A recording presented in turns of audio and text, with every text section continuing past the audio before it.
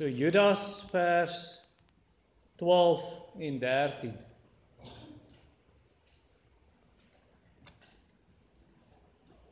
En die tema dan is weer oor die Prosperity Gospel. So die tema, die Prosperity Gospel in Ultra HD.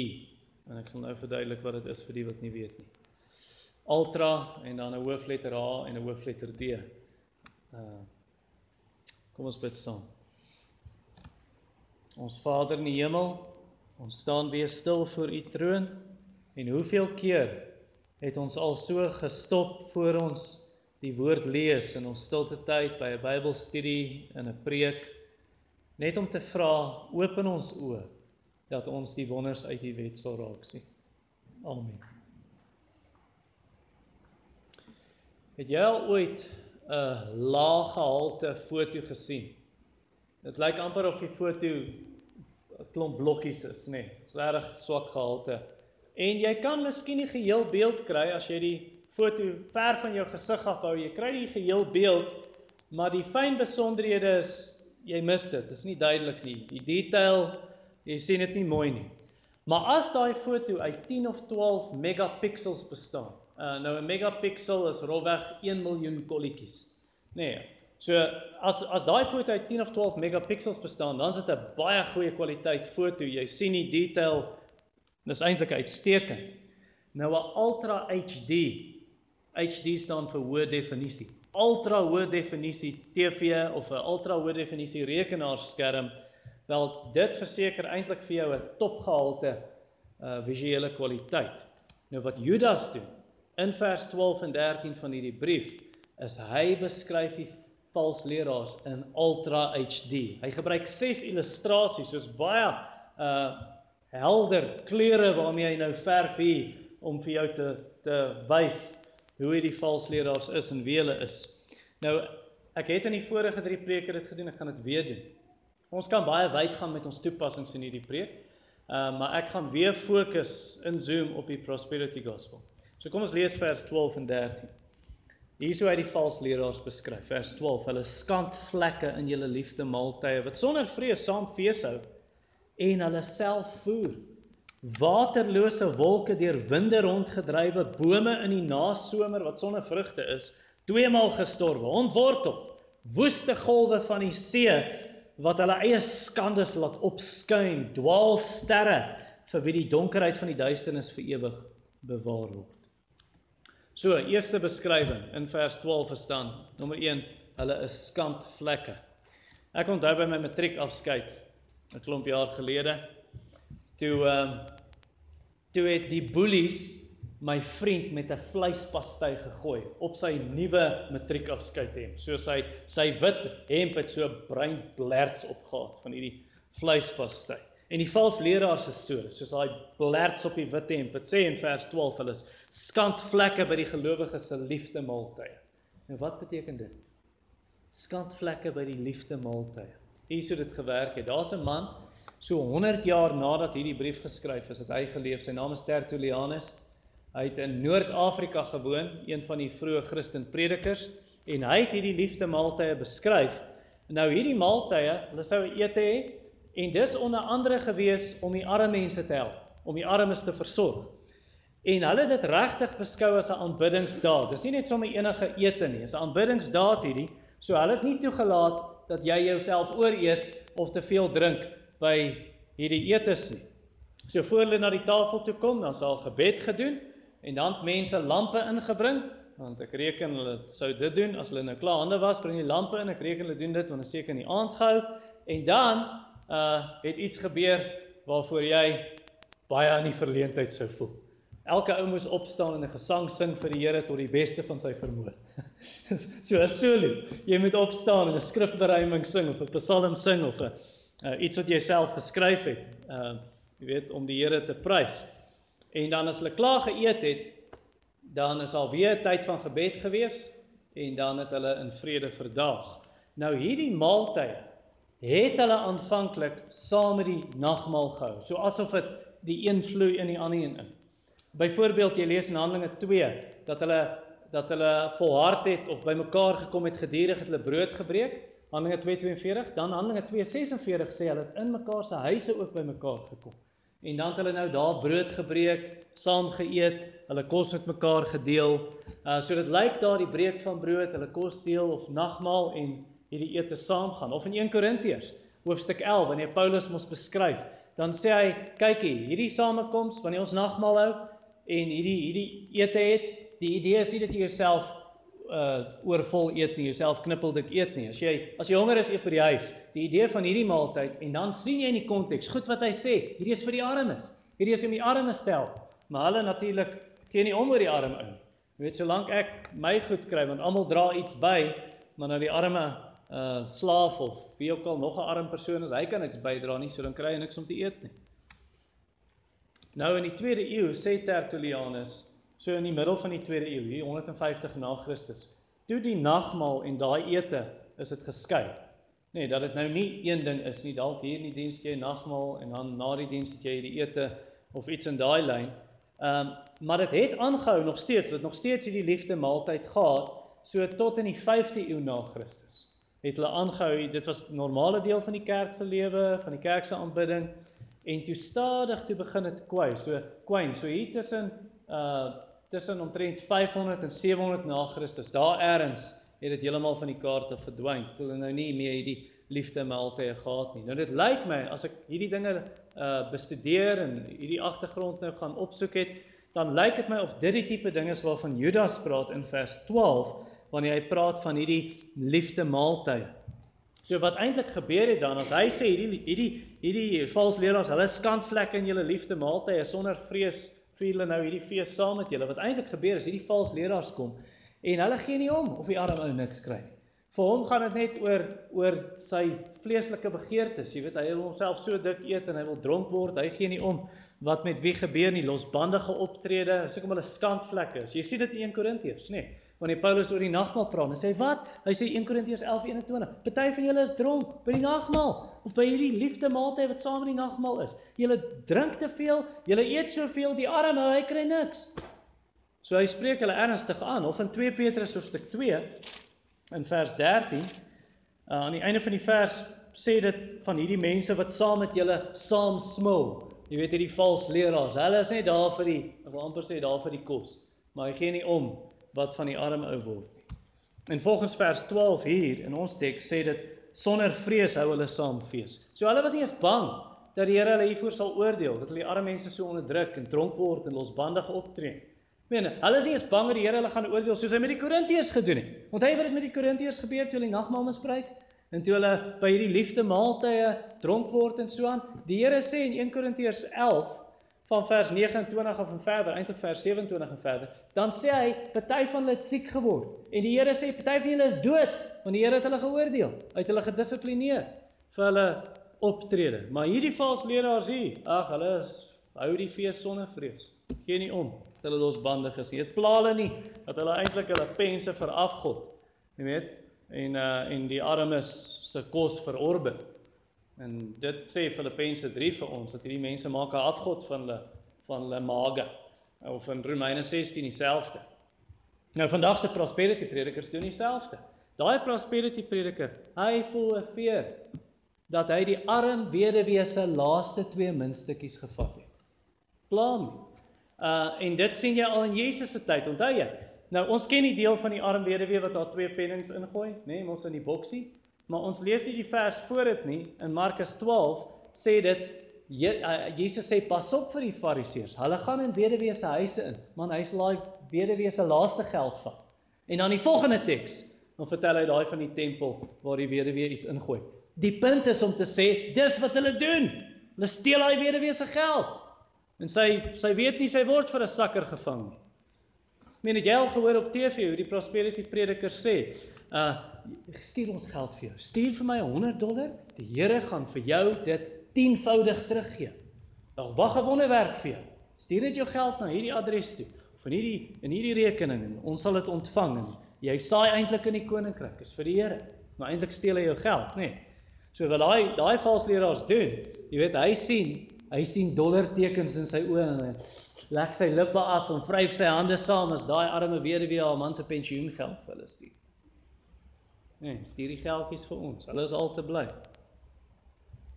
Gulsige optrede. En hierdie gulsige optrede sê Judas, dis soos 'n moerbei-vlek op die wit kleed van Jesus se goeie naam. Vers 12, hulle is skandvlekke. Nee, of soos Romeine 2:24 sê, as gevolg van julle word die naam van God onder die heidene belaster. Hy praat met die Jode dan, maar ons kan sê van die valsleraars ook. Want wat gebeur? Wat gebeur wanneer mense die prosperity prediker kyk op TV en dan sê hy, hoor, dis wat hulle van Jesus sê en van die evangelie en van Christendom. Dit is die ongelowige, ten minste baie ongelowiges, dis die idee wat hulle dan van Jesus het. Hoor, Jesus byt arme mense uit. En dan wil hulle natuurlik niks met Jesus te doen hê nie, of met sy woord, of met Christendom, hulle stel nie belang nie. Nou daai Griekse woord, wanneer dit hier sê in Afrikaans skandvlekke, in die Grieks kan hy ook vertaal word met 'n rif of met 'n rots. Die ESV sê, they are hidden reefs. Nee, dis daai rots onder die water, wat die skip nie sien nie, wat die skeepskaptein nie sien nie, en die matrose nie sien nie, en dan tref daai skip, daai rots of daai rif, en hulle lei skipbreek, die skip sink. En dis hoe hedendaagse prosperity predikers, baie mense sien nie hulle dwaling nie, hulle sien nie deur hierdie kettery en leuns nie, dis so subtiel, dis hier onder, waar jy nie sien nie, onder die wateroppervlak, en dan kom mense en hulle geloof word verpletter op die versteekte rif van hierdie vals lering. En dan wat gebeur? Dan is hierdie mense van Jesus afgesit. Sê, hou nie hierdie Jesus nie. Hulle het gesê, hierdie Jesus gaan vir my geld en gesondheid gee, en ek het dit nou nie gekry nie. Wel, dan soek ek hom nie. Nee, dankie. Nommer 2, tweede beskrywing van hierdie vals leraars, in vers 12 ook, hulle is herders wat hulle self voed. Nou die ou vertaling sê net, hulle hou saam fees hierdie mense, en hulle voed hulle self. Die ESV sê, shepherds feeding themselves. Mense wat na prosperity predikers luister is soos Pinocchio. Jy weet ons wat in Pinocchio gebeur het, dan gaan hy en 'n klomp ander seuns, dan gaan hulle na die plesiereiland toe, 'n eiland van plesier, en daar kan jy doen wat jy wil, en groot mense kan nie vir jou sê wat jy moet doen nie, en daar is nie reëls nie, en jy kan enige ding doen, en alles is gratis en verniet, en hulle word na die eiland van plesier toe gelok, maar wat gebeur? Is 'n stryk, hulle almal verander in donkies, wat op die soutmyne moet werk, nee. En prosperity predikers is so, beloof plesier, ons beloof plesier vir jou, as jy net positiewe woorde spreek jou rykdom, spreek jou gesondheid, jy gaan dit alles kry, en baie ongelowiges stroom na hulle kerke toe, want dis wat hulle soek, want hulle wil voorspoedig wees, hulle wil hierdie towerformule leer, hoe kan ek my eie rykdom spreek, en my eie voorspoed spreek, en dan staan daai geestelike guru, wat daar op die verhoog staan, en dan sê hy, gee jou geld, dis hoe jy dit kry, gee jou geld, gooi dit in die geestelike vending machine, en dan gaan jy die plesier kry, dit wat ek vir jou hier beloof, en hulle besef nie, dat kan ek aanhalingstekens maak, dat die man van God besig is om hulle geld te steel. Dis al waaroor dit gaan. Hy is nie 'n herder se vuil toonaalswerk. Hy gee niks om vir hulle nie. Hy is 'n bokwagter, wat die mense se geld steel, en in sy eie sak sit. Hy voed homself, vers 12 sê daar, hulle skandvlekke in julle liefdemaaltye wat sonder vrees saamfees, en hulle self voer. Hulle gee net om vir hulle eie sak. Dis soos in Esegiel 34, in vers 2 en vers 8, en praat dit van die herders wat hulle self voed. So wat moes hulle doen? Wel, die herder is veronderstel om die skape te voed, nee, met die groen weiding, die sappige groen gras van God se woord.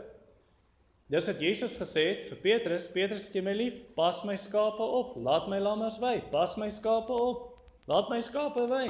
Nee, Jesus wil dit hê, of hy sal vir hulle herders gee, na sy eie hart, wat hulle sal voed met kennis en verstand, Jeremia 3 vers 15, of 1 Petrus 5:2, wat ook sê, dat die herders moet waak oor die kudde, hulle moet daai kudde versorg, nie maar vir hierdie prosperity prediker, of enige ander valsleraar, maak nie saak, hy gee nie om, of mense nou geestelike skibreek lei nie, solank hy sy geld kry.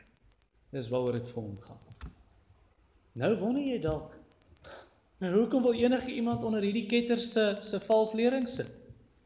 Wel, alrede wat ek kan sien, as ek aan dink, wel, natuurlik hulle word uitgevang, Maar die rede hoekom hulle dit doen, is omdat daai valsleraar se disippels ook vir hulle self lewe.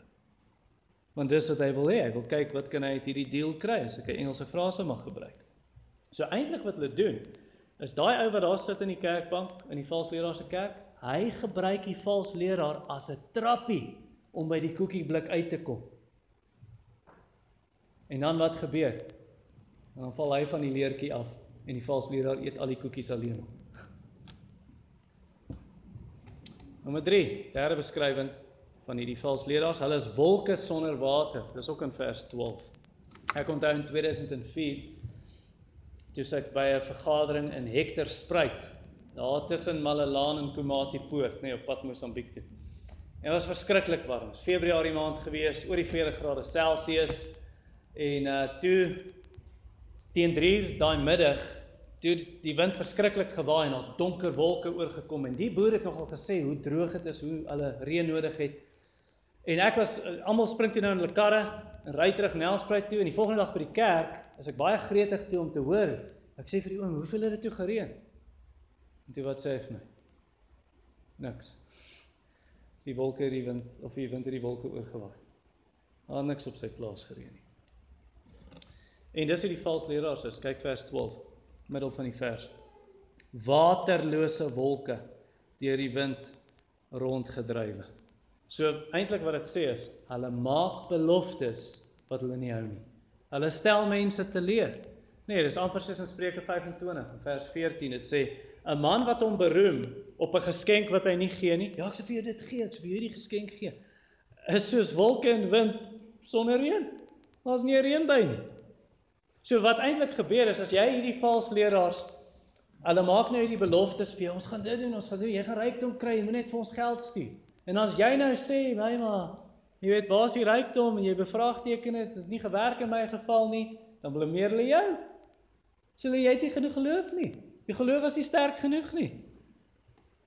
En op die manier wanneer hulle dit doen, ja, hulle skuif die blame van hulle self af, hulle skuif die skuld van hulle self af, en eintlik is hulle soos Adam. Adam, wat gaan nie aan? Hoekom kruip jy weg? Het jy geëet van daai boom, en wat sê hy? Nee, nie net Eva nie. Die vrou wat u my gegee het, is u skuld, Here. En dis wat nou gebeur. Hierdie valsleraars kom, en sê wel, jy het nie die geld gekry wat ek beloof het nie, so daar's een van twee foute. Kan nie ek wees nie, skakel daai een uit. So of jy het nie genoeg geloof nie, nee, ek het gehad. En dan sê die Here. En dan blameer mense die Here, want hulle het nie gekry wat beloof is. Die Here is onbetroubaar. Daai valsleraars verstaan nie, hulle verstaan nie eers die verband tussen gebed en geloof nie. Nou volgens hulle, as jy genoeg geloof het, sal jy jou BMW X5 kry. En jy sal gesondheid kry, jy moet net genoeg geloof hê. Maar dis nie wat gebed of geloof beteken. Kom ons kyk wat gebed en geloof beteken. Gebed beteken dat jy in Jesus se naam met jou danksegging kom, jou lofprysing, jou belydenis, jou gebedsversoeke, jou gebede vir ander mense. Dis wat Jesus gesê het, as julle iets in my naam vra, sal julle dit verkry. Nou, om in Jesus se naam te bid, beteken 'n paar dinge. Maar iets wat dit nie beteken nie, is dat dit hierdie towerformule aan die einde van jou sinne is. In Jesus name. Jy het ons gesien hoe hulle op TV maak, nee. En dan moet dit nou gebeur, want hulle het dit so gesê. Dis die towerformule. Nee. Om in Jesus se naam te bid. Ons kan nou 'n klomp dinge sê, ek gaan op een ding fokus. Dit beteken onder andere dat jy dinge volgens sy wil vra. 1 Johannes 5 vers 14. As ons iets volgens sy wil vra, dan weet ons dat ons dit sal verkry wat ons gevra het. Nou, God se wil word vir jou gesit in 66 boeke. En is oop op jou skoot, hoop ek. Die Bybel. Nee, dis wat Jesus mos gesê het. Hy sê, as iemand in my bly, as jy in my bly, en my woorde in jou, vra net wat jy wil hê, en jy sal dit verkry, Johannes 15:7. Dit impliseer outomaties. Jy kan nie in Jesus naam vir 'n BMW X5 bid. Nou ek sê nie dis sonde om 'n BMW X5 te ry nie. Maar ek sê vir jou, om te dink jy gaan Jesus misbruik, en hy is die genie, vryf die lampie, en the goodies will come, dit gaan nie gebeur nie. Kan jy vir genesing bid? Natuurlik kan jy vir genesing bid, is nie sonde, is nie verkeerd nie, maar die Bybel waarborg nie elke liewe mens se genesing nie. So wanneer jy bid vir genesing, dan sê ons bid daarvoor, ons vertrou die Here is goed en hy sal doen wat wys en reg is en hy kan enige iets doen, maar dan sê ons, soos Jesus gebid het in Getsemane, nogtans nie my wil nie, u wil geskied. Nee. Nou, wat geloof betref, as hulle nou sê, jy het nie groot genoeg geloof gehad nie, geloof het niks daarmee te doen nie. Dit gaan nie oor hoe groot jou geloof is nie, dit gaan oor hoe groot die een is in wie jy glo. Nee, dis wat geloof is. So, as ek dit anders kan stel, ek glo nie in my geloof nie, ek glo in die Here. Ek kyk weg van my geloof af na die Here toe. So, jy moet glo, die Here is goed, en hy wil sy kinders help. Die Here is almagtig, hy kan sy kinders help. Die Here is betroubaar, hy hou sy beloftes, so hy sal sy kinders help. So dis wat dit beteken om in geloof te bid. Dit beteken, jy vertrou 100% op die Here. Jy vertrou nie op jouself nie. Jy kyk nie, is my geloof sterk genoeg nie. Nou vra iemand, en ek weet hierdie tipe vrae sal kom, nou sê iemand, ja, maar wat van daai tekste wat sê, toe Jesus mense genees, laat dit vir jou wees volgens jou geloof. Of jou geloof is groot, of Jesus sê, gaan in vrede, jou geloof het jou gered. En nou praat hy van genesings, nee. Wat maak ons met daai verse? Wel, daai tekste gaan nie daaroor dat hierdie mense genoeg geloof in hulle self opgebou het nie. Daai tekste gaan daaroor, hulle het geglo, Jesus is die Messias en die Seun van God. Hy is in staat om hulle te help. Het gaan nie oor hulle in hulle self gekyk, het ek dit genoeg, het ek groot genoeg. Nee, hulle het na Jesus gekyk. En selfs daai geloof het hom nie beperk nie. Want Jesus het by verskeie geleenthede mense gehelp, mense genees, wat nie geloof gehad het nie, en wat nie eers kon glo nie. Ek gaan jy nou voorbeelde wys, dat jy verstaan wat ek bedoel. Byvoorbeeld Johannes 5, daar's 'n man, hy lê al vir 38 jaar daar, lam, kan homself nie help nie, en Jesus kom by hom, en hy sê, wil jy genees word? Die man sê nie, ek wag my lewe lank vir hierdie oomblik, dit moet die seun van Dawid wees, die Messias, asseblief genees my. Nee, die man sê, nee, hier is niemand om my in die water te sit nie. Hy dink nie eers Jesus gaan hom genees nie. Jesus sê nee, tel jou bed op en loop. En toe daarna, toe glo hy nog steeds nie Jesus is die Seun van God nie, want Jesus moet hom aanspreek. In Johannes 9, daar's 'n man, hy's blind gebore. Hy het nie geglo dat Jesus die Messias is tot nadat hy genees is. En dan hier is die voorbeeld van die persone wat ek gesê het, wat nie eers kon glo. Wie sal dit wees? 'n man wat al 4 dae in die graf lê. En Jesus sê, Lazarus, staan op! Hy kon nie glo nie. Goeie, ek moet net genoeg geloof hê, ek gaan nou opstaan. Hy's dood! Hy kan nie opstaan nie. Of hy kan nie glo nie, en Jesus spreek die woord en hy staan op. Nou, miskien wonder jy oor 'n vers soos Markus hoofstuk 6, vers 5 en 6. Jesus het mos in Nasaret groot geword, hy is in Bethlehem gebore, maar Nasaret groot geword. En dan sê die Bybel, toe Jesus in Nasaret was, kon hy geen wonderwerk doen nie. Behalwe dat hy 'n paar siekes die hande opgelê het en gesond gemaak het, en hy was verwonderd oor hulle ongeloof. En die een weergawe, een van die evangelies, laat dit stel dit amper so iets, dat Jesus kon geen wonderwerk daar doen nie, want hulle het nie geloof gehad nie.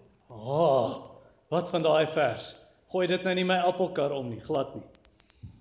Onthou, hierdie is Jesus se tuisdorp Nasaret, so hy word oral erken, sê dit, maar sy tuisdorp word 'n profeet nie erken nie. So sy eie mense, sy eie dorpsmense, erken hom nie as 'n profeet, die Messias of die Seun van God nie. En as jy hom nie erken as die Seun van God of die Messias nie, wat gaan jy nie doen met die siek mense nie?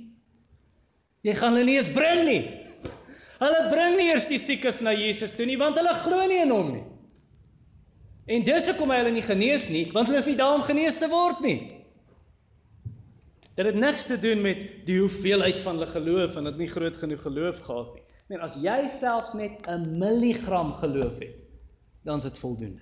Want Jesus sê dit, as jy geloof net soos 'n mosterdsaadjie is, kan jy vir hierdie moerbeiboom sê, ontwortel jouself, gooi jou in die see, of vir hierdie berg, tel jouself op, gooi jou in die see. Nou, geloof per definisie, geloof beteken, vertroue beteken, ek kyk nie in myself nie. Die definisie van geloof is, ek vertrou op iemand anders. Heeltemal, ek kyk nie na myself nie. So die vraag is nie of jy genoeg geloof het nie, maar in wie jy jou geloof plaas. Goed, nommer 4. Vierde beskrywing van hierdie mense is, hulle is bome sonder vrugte. Dis ook in vers 12. Ek het 'n pruimboom in my erf, eintlik 2. Een in die hoek is 'n groen pruimboom en dan hier's 'n rooi pruim hier. Nou die rooi pruim dra nie pruime. As jy gelukkig is, sal jy so ou, Jennifer frons selfs vir my vrou. Sy sê, is dit 'n pruimboom? Ja, dis 'n pruimboom. As jy gelukkig is, dan sal jy so ou verdroogde pruimpie kry op die boom. En laas seisoen of 2 seisoene terug was daai pruimboom se takke so droog soos Namibiese doringhout. Dat 'n 12-jarige met 'n bietjie moeite die takke kon afbreek tot op die grond. Nou volgens Judas, dis hoe die valse leraars is, vers 12. Bome sonder vrugte sê hy. So hulle preek vir ander mense, maar hulle self dra nie die vrug van bekering nie. Dis hoekom Jesus mos die vyeboom vervloek het, nê? Hy stap mos daar op die pad, hier's 'n vyeboom, hy soek vrugte, daar's nie vrugte nie, hy vervloek die boom.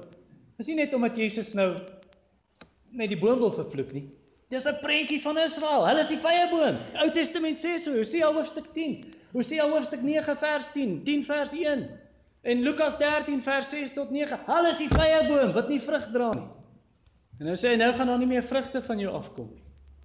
Nou, ons het laasweek gesien, hierdie valse leraars, in vers 8 tot 11 het ons laas gesien, in vers 16 het ons laasweek gesien, hierdie valse leraars, hulle lewens word gekenmerk deur die vrot vrugte van hoogmoed en lastering en geldgierigheid en losbandigheid en ontevredenheid en 'n klomp ander sondes. En hulle vrugtelose lewens wys baie duidelik, soos vers 12 sê, hulle is 2 maal gestorwe. Wat beteken 2 maal gestorwe? Vrek, morsdood. Dis wat vers 12 se einde sê, 2 maal gestorwe, hulle is morsdood en hiervoor sal die Here hulle heeltemal ontwortel, einde van vers 12. Hulle is ontwortel, sê dit. Nou daai ontwortel daar, as hulle ontwortel word, hulle gaan in die vuur van God se oordeel gegooi word. In die Ou Testament, byvoorbeeld Jeremia 1 vers 10, dan sê die Here vir Jeremia, ek stuur jou om te plant en om te ontwortel. Nee, so om sy oordeel te bring. Johannes die Doper sê, die byl is al teen die wortels van hierdie boom, gereed om hom uit te kap, want hulle dra nie vrug nie. Jesus het gesê, hierdie bome dra nie vrug nie, hulle sal afgekap word, hierdie valse leraars, sê in vers 19 van Matteus, en hulle sal in die vuur gegooi word. Of in Matteus 15:13, enige plant wat my Vader nie geplant het nie, sal wortels en al uitgetrek word. Of Lukas 13, wat ek net na verwys het, vers 6 tot 9. Nou sê hierdie werker op die plaas vir die boer, meneer, hierdie boom, ek sien hy dra nou nog nie vrug nie, die boer sê kap hom af. Hy sê, meneer, kan ons nog 1 kans kry? Boer sê, nee, ek het al 3 jaar hier gekom en hy dra nie vrug nie. Dan sê hy, maar asseblief meneer, kan ons nie nog 1 seisoen probeer? Ek sal mooi kunsmis in die grond inwerk, bemesting inwerk, daar was nie kunsmis daai tyd nie, reken ek so. Beesmis inwerk en dan kyk ons hoe of hy vrug dra. As hy dan nie vrug dra nie, kan jy hom afkap. Nou dis hoe hierdie valse leraars is, dra nie vrug nie en hulle gaan ontwortel word. So as jy hierdie mense se boeke lees, as jy na hierdie mense se preke luister, dan gaan jy net so vrugteloos wees soos hulle. Nee, want vals lering kan nie goeie vrugte produseer nie. Hoe kan 'n boodskap wat vir jou sê, kom na Jesus toe, jy gaan ryk wees, jy gaan 'n BMW X5 ry of 'n Range Rover, kom na Jesus toe, jy gaan al hierdie dinge kry. Hoe kan daai boodskap ooit maak dat jy die Here meer liefhet en jou naaste meer liefhet en nie jouself meer liefhet nie? En geld aanbid. Hoe kan 'n boodskap van geldgierigheid maak dat jy ander mense se belange op die hart dra en nie net aan jouself dink nie? Ja, ek moet meer geld kry vir myself. Hoe kan 'n boodskap van geldgierigheid maak dat jy jou blydskap in die Here vind en nie in die wêreld nie?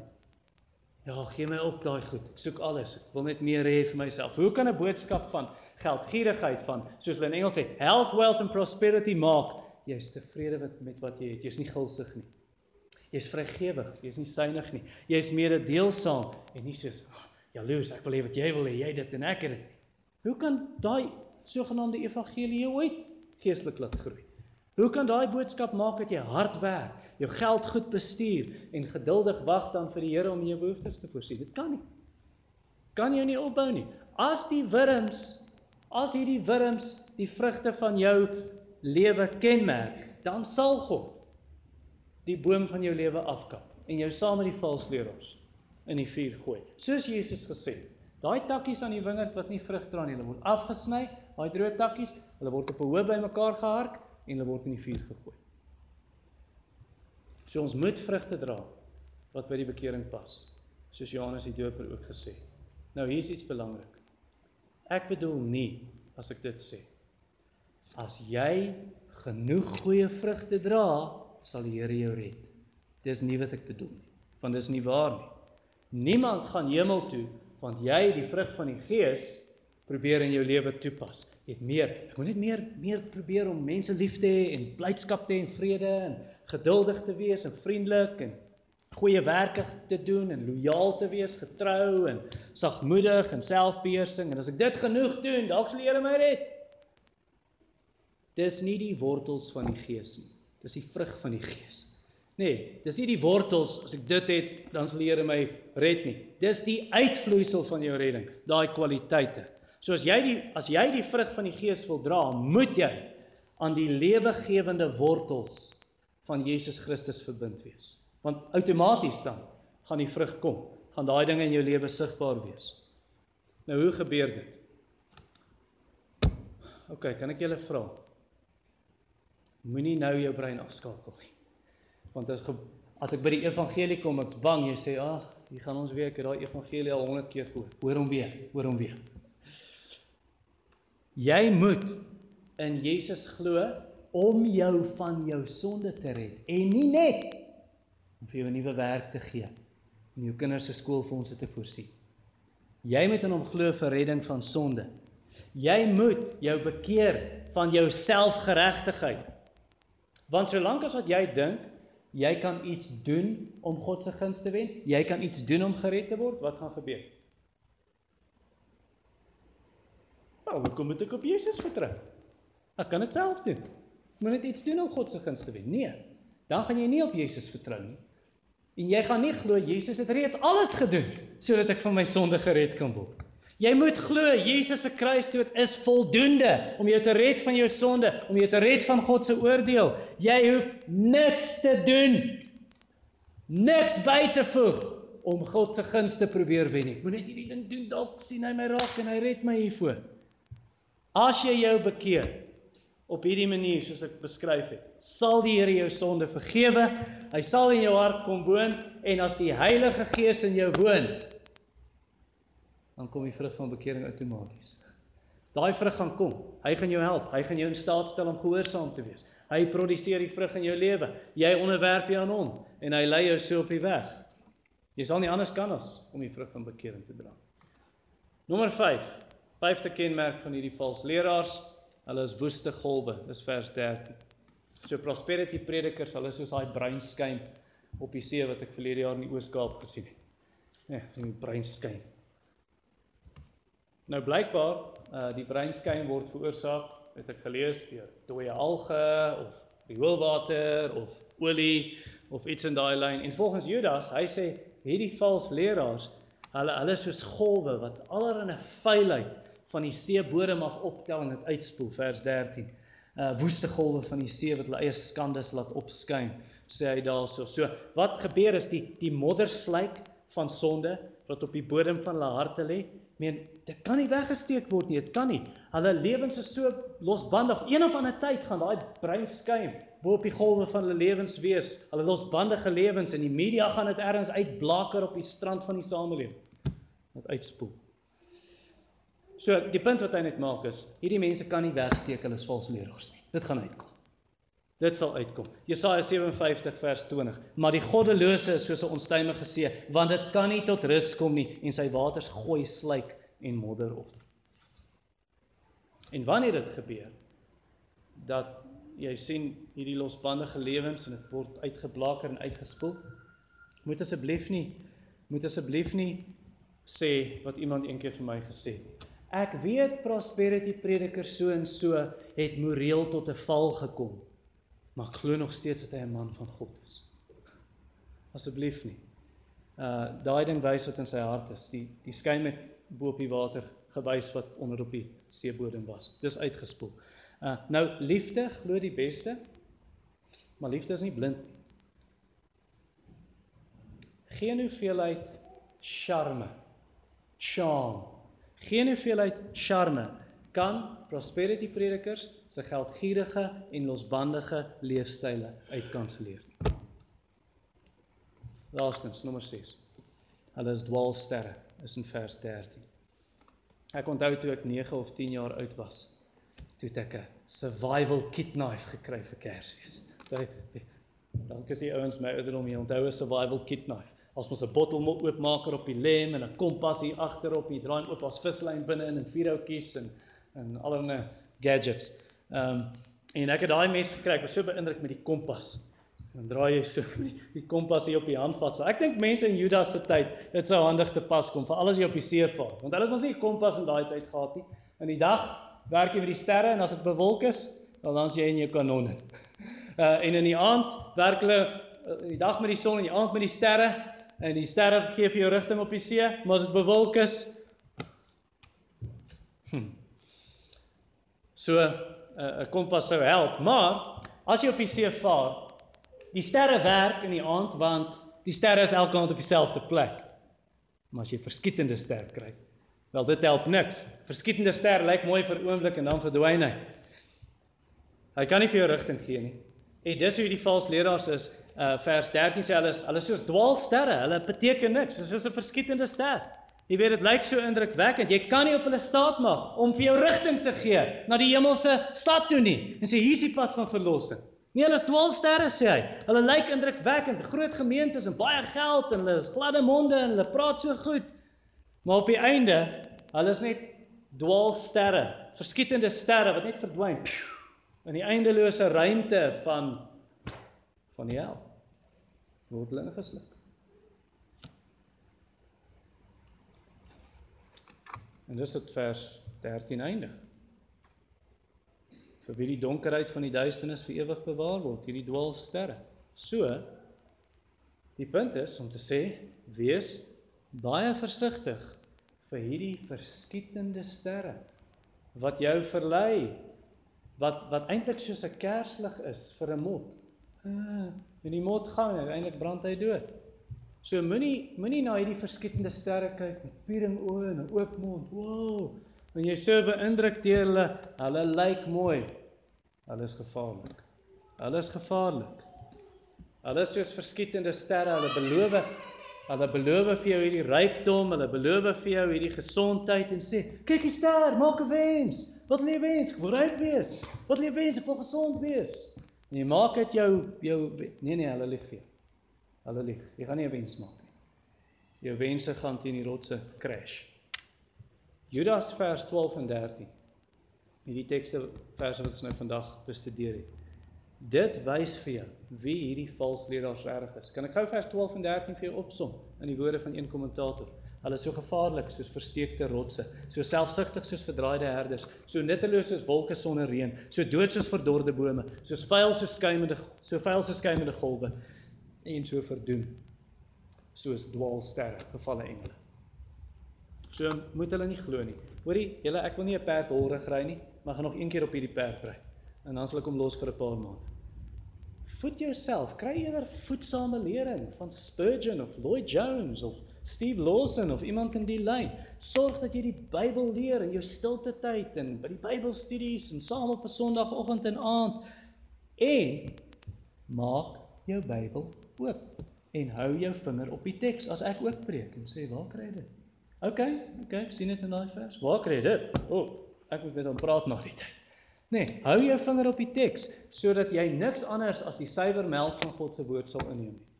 En sê, hier is wat ek wil drink, hier is hoe ek gevoed wil word. Die prosperity gospel en elke ander vals lering moet vir jou wees soos sneeu op jou televisieskerm. Onthou jy die ou televisies? Doen die nuwe televisies sit, of maak dit net 'n blou skerm? Onthou die ou televisies, hy maak so wit en swart kolletjies. Nee, en dis irriterend, dan sit jy sommer die TV af, want jy kry dit nie reg nie. Dis hoe vals lering vir jou moet wees.